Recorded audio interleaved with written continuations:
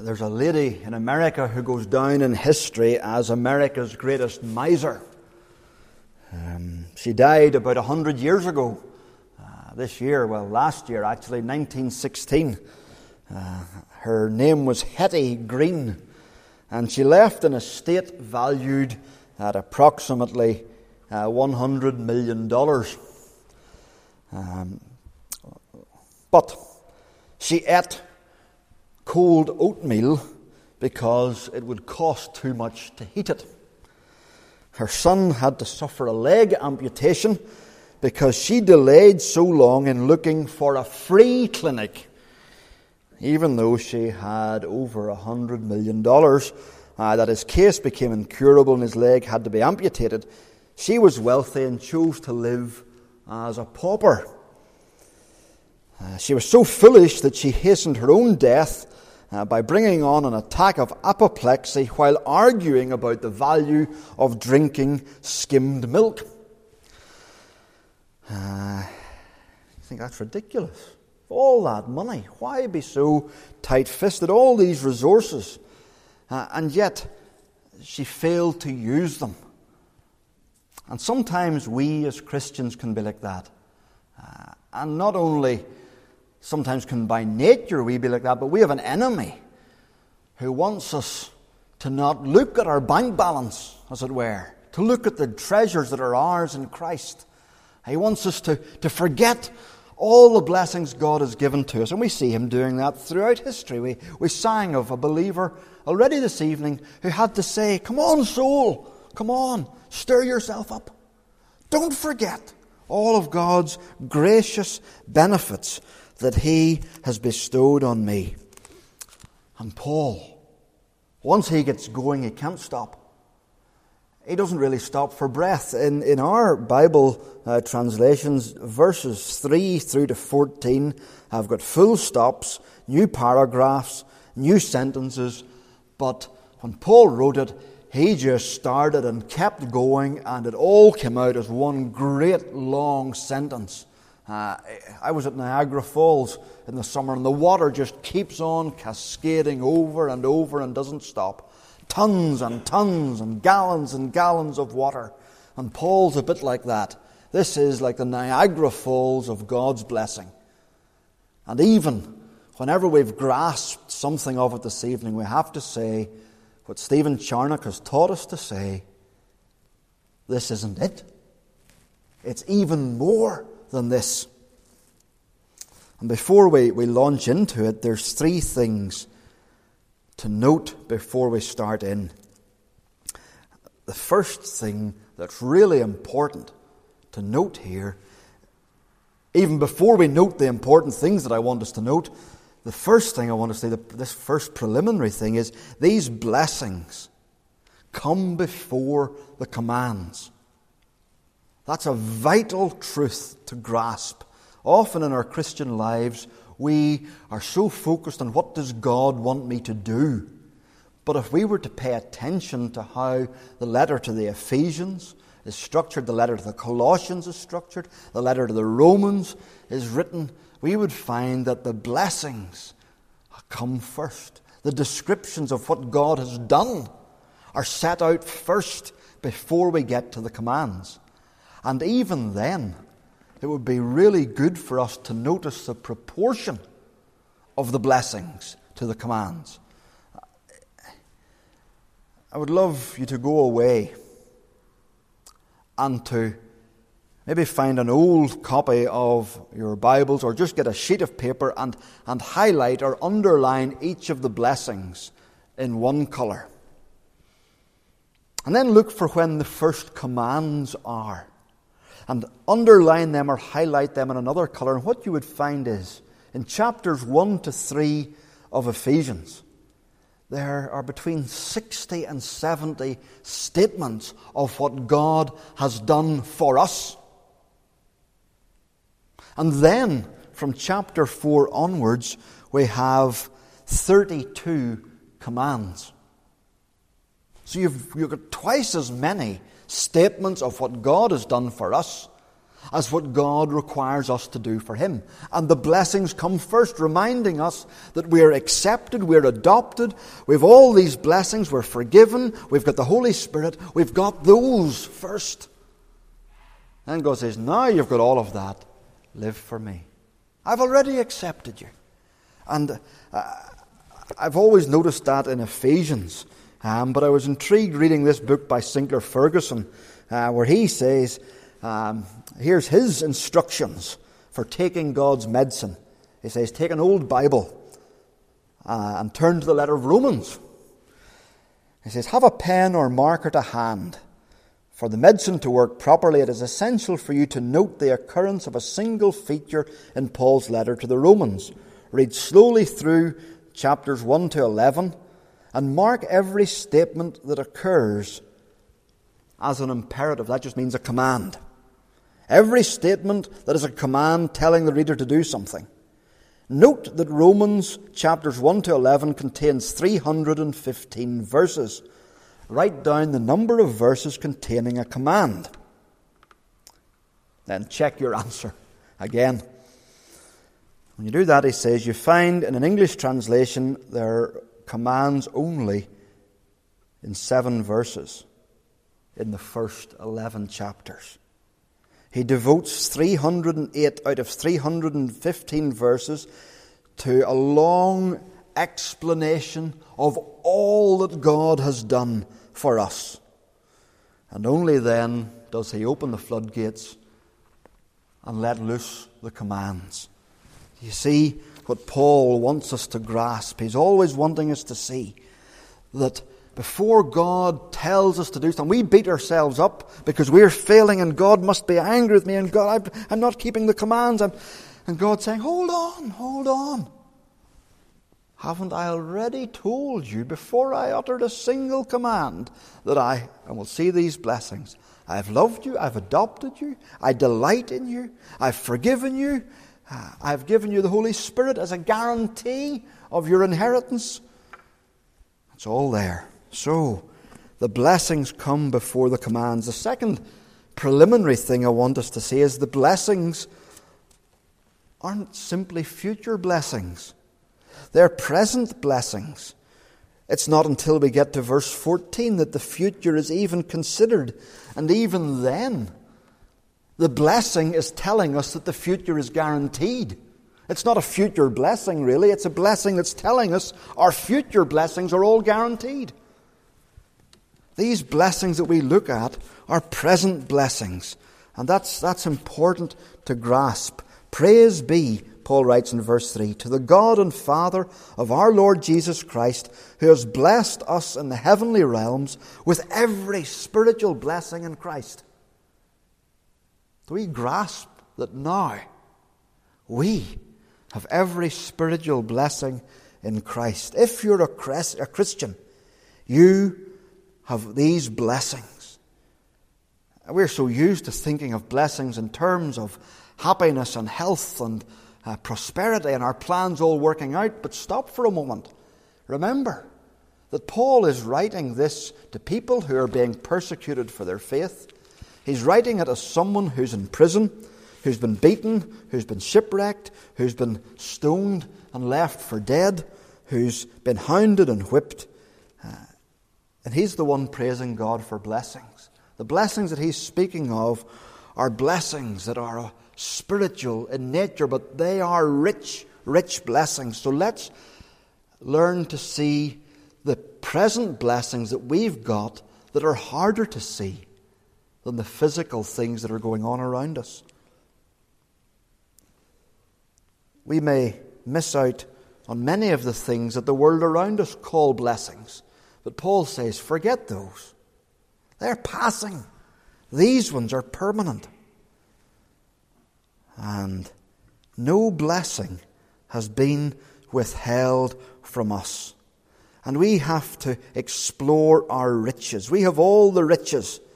But like Hetty Green, it might be that we could imagine her, as it were, living on the front porch of her mansion and not enjoying all the rest of the riches that were hers. And we sometimes live on the front porch of God's mansion, as it were, and not exploring the riches. And the incredible thing is that the person who's been a Christian 2 seconds has as many blessings in Christ as the person who's been a Christian 70 years. Isn't that incredible? And it's important to grasp that we have these now. I was speaking to a friend, the guy that was preaching at our ministers' conference last week, and he was saying he preached on this first verse verse 3 of Ephesians chapter 1, about we have all these spiritual blessings in Christ. He was preaching at that in a church, and the first man who spoke to him coming out the door said, "You were too long." The second man said, now let me get this right, "You don't understand the Spirit." No, you don't have the Spirit. That was it. You don't have the Spirit. And the third man said, "You're not even converted." What? Well, he may have been too long, but try trying to speak about the unsearchable riches of Christ and not be long. That's hopefully not a foretaste of how long I'll be this evening. Some of you say fat chance.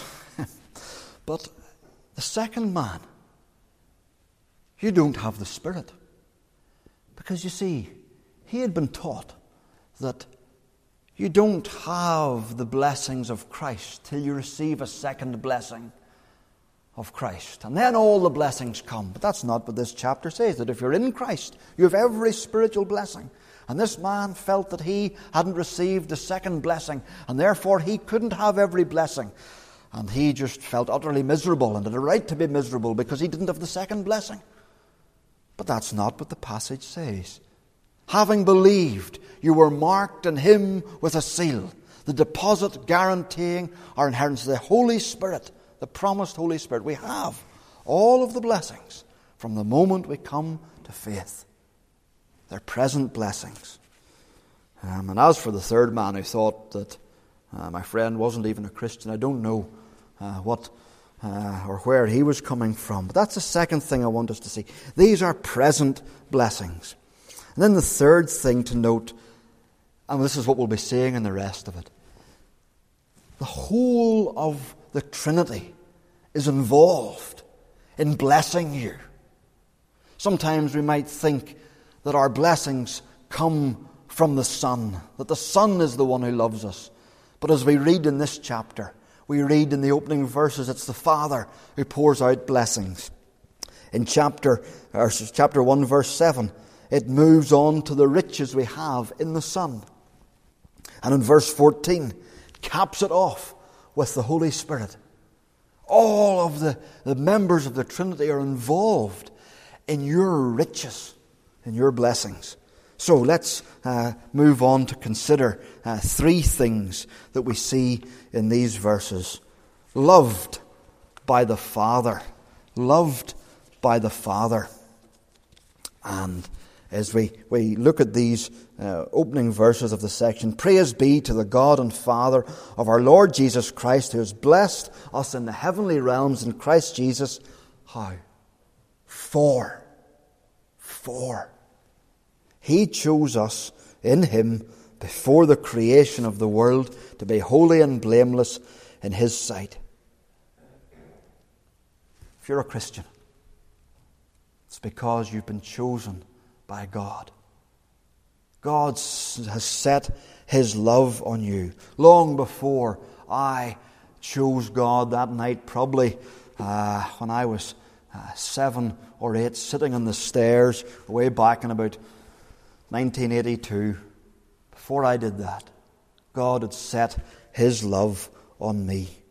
When did he do it? For he chose us in him before the creation of the world. How great it is to be chosen. You remember those days at school when they were picking teams and you were standing there and you were maybe lined up against the wall and people say, I'll choose that, I'll choose Davy. And Davy would come out, and I'll choose Derek. And Derek went in. Nobody picked the specky, geeky boy that was me until near the end. It's nice to be chosen. And the Bible's incredible truth that we are loved by the Father starts off telling us that we were chosen by the Father. You were chosen by Him. Chosen before time began. Think about it. Who's writing these words?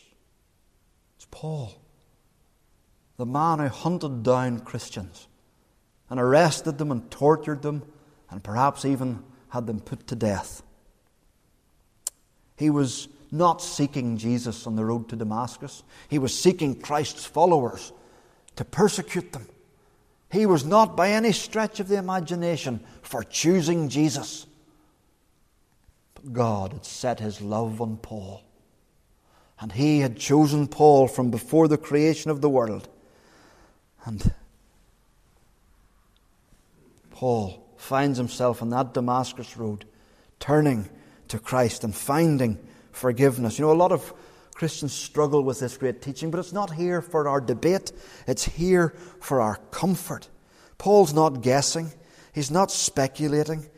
He's writing what God, the Holy Spirit, is telling him to write. And Paul knows personally that if it had been down to him choosing Jesus, that would never have happened. If it had been down to me choosing Jesus, it wouldn't have happened. But here's this God who has set His love on us. And as I've said before, go out and stand and look at the stars, and look at the seas, and look at the mountains, and look at the scenery, and marvel that before they were there, God had set His love on you. What riches! What riches! God has set His love on us. God has chosen us. And if you're a Christian, it's because primarily God has pursued you and chosen you and gone after you because He loved you. Chosen. There's part of His love. Loved by the Father. But it's better than that. Look at what Paul goes on to say. In love, He predestined us to be adopted as His sons through Jesus Christ, in accordance with His pleasure and will. Oh, there's so much in here. He chose us to be adopted. Not simply chose us to be saved. That would be wonderful. But chose us to be adopted into His family.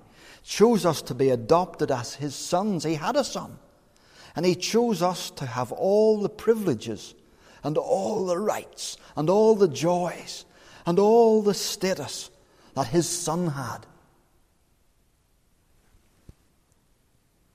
God the Father looks on you with no less delight than that with which He looks on God the Son. God the Father looks on you with no less delight than with that delight on which He looks on God the Son. Is that not amazing? We are adopted. And why did He do it? In accordance with His pleasure and will. Why did He do it? Because it made Him happy. Made Him happy. Didn't do it because He looked down the corridor of time and thought, oh, there's someone that I think's worth loving. No. He did it before we were born, before the mountains were formed, before the creation of the world, simply because it brought Him joy. This is not incredible. You know, some of you know that my brother and my sister-in-law have adopted a little girl. And little Demi has all the privileges, blessings and joys, as well as the quirks and oddities of having to belong to the Lockridge clan. There she is at our Christmas dinners. There she is at our birthday parties. There she is enjoying all the same pleasures and treats and presents as the other Lockridge children and grandchildren are. That's what God does for us. He says, I'll be your father. Come to my house, join my family, eat at my table, play in my yard. I'll clothe you. I'll give you my name. I'll be involved in your life. Where would little Demi have been had my brother not said, I'll be a father to you? And Emma not said, I'll be a mother to you? Where would she not be? God says to us, I'll be involved in your life. I will pour my time and my resources and my love and my wisdom and my energy into you. You are mine. Do we live like we belong? Do we live and grasp that this is one of our blessings, that our Father is the God who has made the universe, who cares for us and who delights in us? Will we remember that we live in our Father's world? We may have had all sorts of family experiences, but we have been moved into a different family, where we are delighted in and loved by our Father in heaven, who shows no favoritism amongst His children. We might feel, I am a poor Christian, and I don't deserve a Father's love.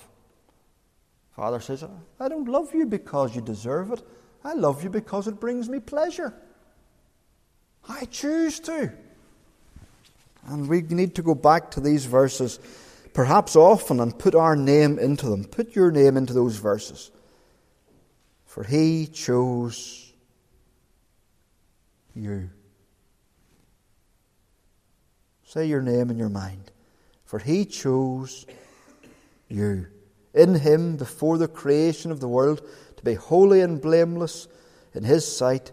In love He predestined you to be adopted as His Son through Jesus Christ, in accordance with His pleasure and will.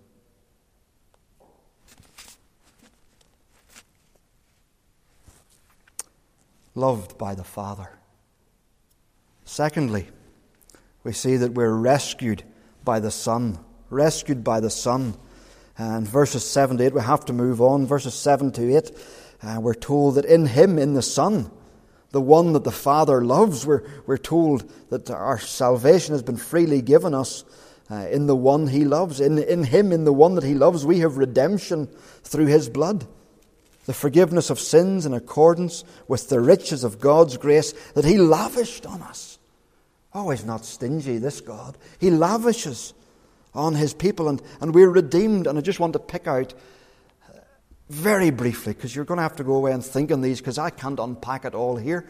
3 things that we've been redeemed from that are hinted at or spoken of in these verses. You know, the idea of redemption, Paul is going away back to the imagery of the book of Exodus, where the children of Israel were slaves in Egypt and they were redeemed. They were brought out of slavery and they were set free.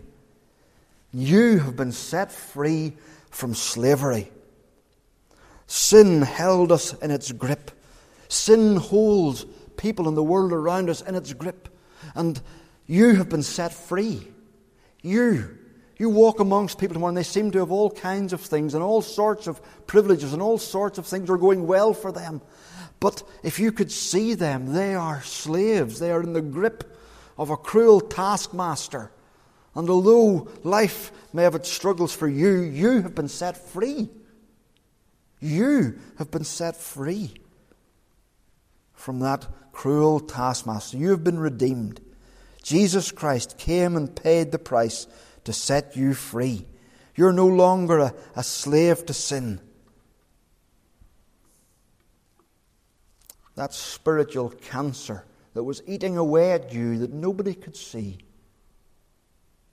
has been removed. It's been removed. Wonderful. You're no longer a slave to sin. And the blood of Jesus Christ on the cross is proof that we have this freedom, that we have this redemption. That's the first thing we're set free from. And that, you see, that gives us hope. We will not be perfect, but we don't have to be falling into the same old habits as we saw this morning. Nothing is too hard for the Lord. We've been set free from slavery to sin. Secondly, we've been set free from guilt through His blood. We have redemption through his blood, and then Paul says, almost in brackets or as an explanation, the forgiveness of sins. We've been set free from guilt. I've got one life. You've got one life, and I've ruined it. I'm guilty. I haven't given God the honor he desires and deserves. But Jesus Christ has washed away my guilt with a torrent of his cleansing blood. And it was lavished on us. Oh, I love this verse. It was lavished on us with all wisdom and understanding. Now, maybe your Bible version punctuates that sentence a little differently. In verse 8, it says, in accordance with the riches of God's grace that he lavished on us. Some versions put a full stop in there and then say, with all wisdom and understanding, he made known to us the mystery of his will. But it's all one sentence in Paul's original. And so don't let that full stop throw you off. And actually, the commentators disagree, but most of them seem to say, and the one I was looking at in particular says that little phrase belongs with the previous part of the phrase. That the forgiveness of sins, in him we have redemption through his blood, the forgiveness of sins in accordance with the riches of God's grace, that he lavished on us with all wisdom and understanding. So he lavished grace on us with all wisdom and understanding. He knew exactly what he was doing. I've started into either maintenance projects or washing projects, whether it's trying to scrub a filthy cake tin or baking tray, or whether it's something out in the yard and you start to scrub it with a scrubbing brush and you realize, no, this is bigger than I realized. I haven't started into the project with wisdom or understanding, and it's going to take far more out of me than I grasp. But God chose to forgive us, lavishing his grace on us, knowing fully what it would cost him. And he didn't shirk from it. He knew that to redeem you would cost him the lifeblood of his precious Son. And God the Son knew that he would have to bear your sins. And he lavished it on you. He didn't hesitate. He lavished that forgiveness on you with all wisdom and understanding, because he delights to show the riches of his grace to you. What a blessing. You have been set free from guilt. All that ugliness has been wiped away by Christ. He has taken it all away and lavished you with cleansing. And then you've been set free, not just from slavery, not just from guilt, but from pointlessness.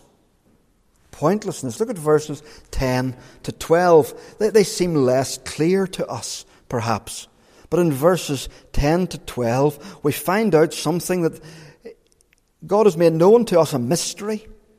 And that mystery is going to be put into effect when the times will have reached the fulfillment, that all things are going to be, in heaven and earth, are going to be put together under one head, that is Christ. In him we were chosen, having been predestined according to the plan of him who works out everything in conformity to the purpose of his will. We've been included in a plan. And that plan is going to reach its fulfillment. And that plan takes in everything. Everything that has happened and will happen is included in that plan. And you, as one of Christ's people, are woven into this plan as a beneficiary of it. So our lives are not pointless. Our lives have purpose and meaning and significance. In verse 22, we read, God placed all things under his feet and appointed him to be head over everything for the church. What an incredible blessing. There are people around us doing things to make names for themselves, and yet they'll be forgotten about in 2 generations. And yet your life is woven into the very purpose of the universe. There is a plan for you and for your life that takes in everything. Nothing is wasted. And we've got to preach this against the backdrop of a young man being diagnosed with cancer, of a 49-year-old father and husband being killed in a motorbike accident. God makes no mistakes. He makes no mistakes. A hymn writer says, and you've heard me quote it, He's too wise to be mistaken and too good to be unkind. How do we know that? Because we look at the cross, the blackest, darkest event, and yet we see His wisdom and His goodness. And before He asks us to trust Him with our pain, He says, let me prove to you with my pain that I am good and wise, and I waste nothing. And what encouragement this gives us. Our lives are not a pointless waste. Our lives have purpose. Christ is head over everything. He's orchestrating it. Nothing happens to you by accident. What a blessing. People out there wondering, well, why is this happening to me? What's going on? And we might not have the specific answer for ourselves, but we know that our dad, our Father, orchestrates everything for the good of His people. There is a plan. What riches we have. Yesterday, there was a piece written on Desiring God Ministries about a lady. I've forgotten the title of it. I think it's God's Purpose in My Lyme's Disease. This mother was asked by her 7-year-old daughter, who also has this illness, Mummy, I don't want to hurt your feelings, but I kind of wish you hadn't had us when you were sick. Then you wouldn't have given us all your Lyme disease. And the mother says, well, I know that would have felt normally like salt in the wound, but thankfully the Spirit gave me the ability to hear her words as words of searching, not accusation. And she spoke with her daughter about God's kindness, God's sovereignty, God's love. I shared with my daughter that God knew the number of our days, the hairs of our head, and the struggles we would face even before we were created. She spoke to her about how God had a purpose in all of this. And then she said, as I tucked my daughter into bed shortly after that, I heard her pray, Jesus, thank you that you have a purpose for my Lyme disease and that it won't last forever. 7-year-old. Isn't that incredible? That's a mum and a daughter grasping one of the blessings of our redemption by the Son. Everything has a purpose for our good. We need to preach that to ourselves. We need to preach it to ourselves.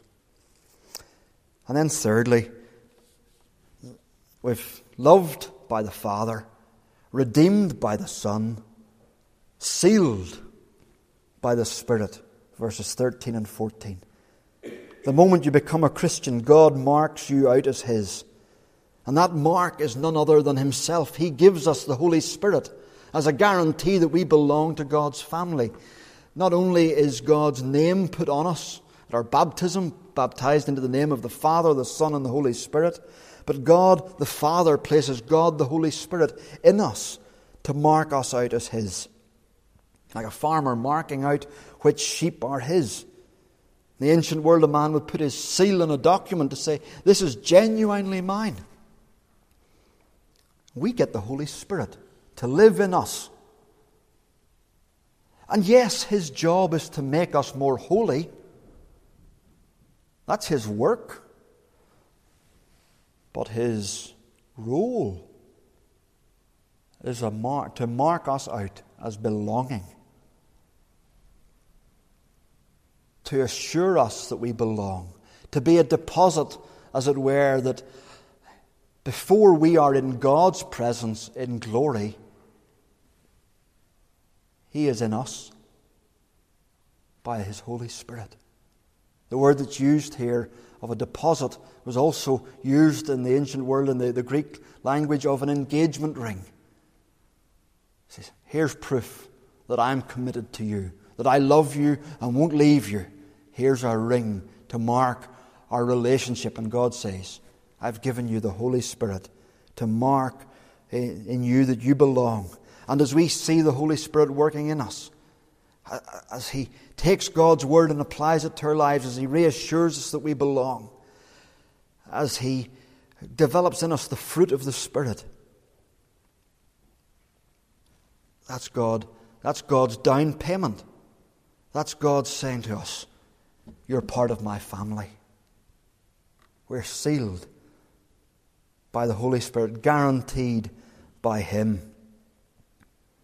And that down payment was a sign that the rest was coming. And if God has given us His Spirit, He will not fall short. He will come and we will be with Him forever. This is what it means to be blessed. This is, Paul is a one long sentence that he's crammed all this into. He says this is part of what it is to have every spiritual blessing in Christ. Just as we finish, two things. One is, this passage doesn't have any commands.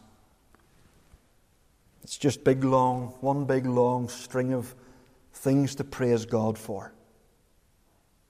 So let's do that. Let's make it our aim to praise God for these things. Take this chapter this week and go through it and read it and underline it and list out the blessings and divide them over the days of the week and go on into chapter 2. We're only halfway through chapter 1. And that leads us to the second thing. What does Paul do in the rest of chapter 1? He prays that they'd get it, that the eyes of their heart would be enlightened, that God would give them a spirit of wisdom and revelation, that they would know Him better, that the eyes of their heart may be enlightened in order that they would know the hope to which He has called you, His glorious inheritance in the saints, and that incomparably great power that is for us. Our lives aren't pointless. They're tightly interwoven into the purposes of God as His beloved children. And His mighty power is at work in us and for us. Praise be to the God and Father of our Lord Jesus Christ, who has blessed us in the heavenly realms with every spiritual blessing in Christ Jesus. If you're able, let's stand as we come to God in prayer. Father in heaven, this is our prayer. I ask that the God of our Lord Jesus Christ, the glorious Father, would give you here this evening the spirit of wisdom and revelation so that you may know Him better. I pray that the eyes of your heart may be enlightened in order that you may know the hope to which He has called you, the riches of His glorious inheritance in the saints, and His incomparably great power for us who believe. O Lord, will you press home to your people whenever Satan would rob us of the glorious blessings that are ours, rob us of the sight of them. He can't take them away from us, but he can cloud our vision. Or let us see. Let us say to ourselves, come on, my soul, be stirred up within me, and forget not all the Lord's gracious benefits. Revive us and refresh us, O Lord. We ask it in Jesus' name. Amen.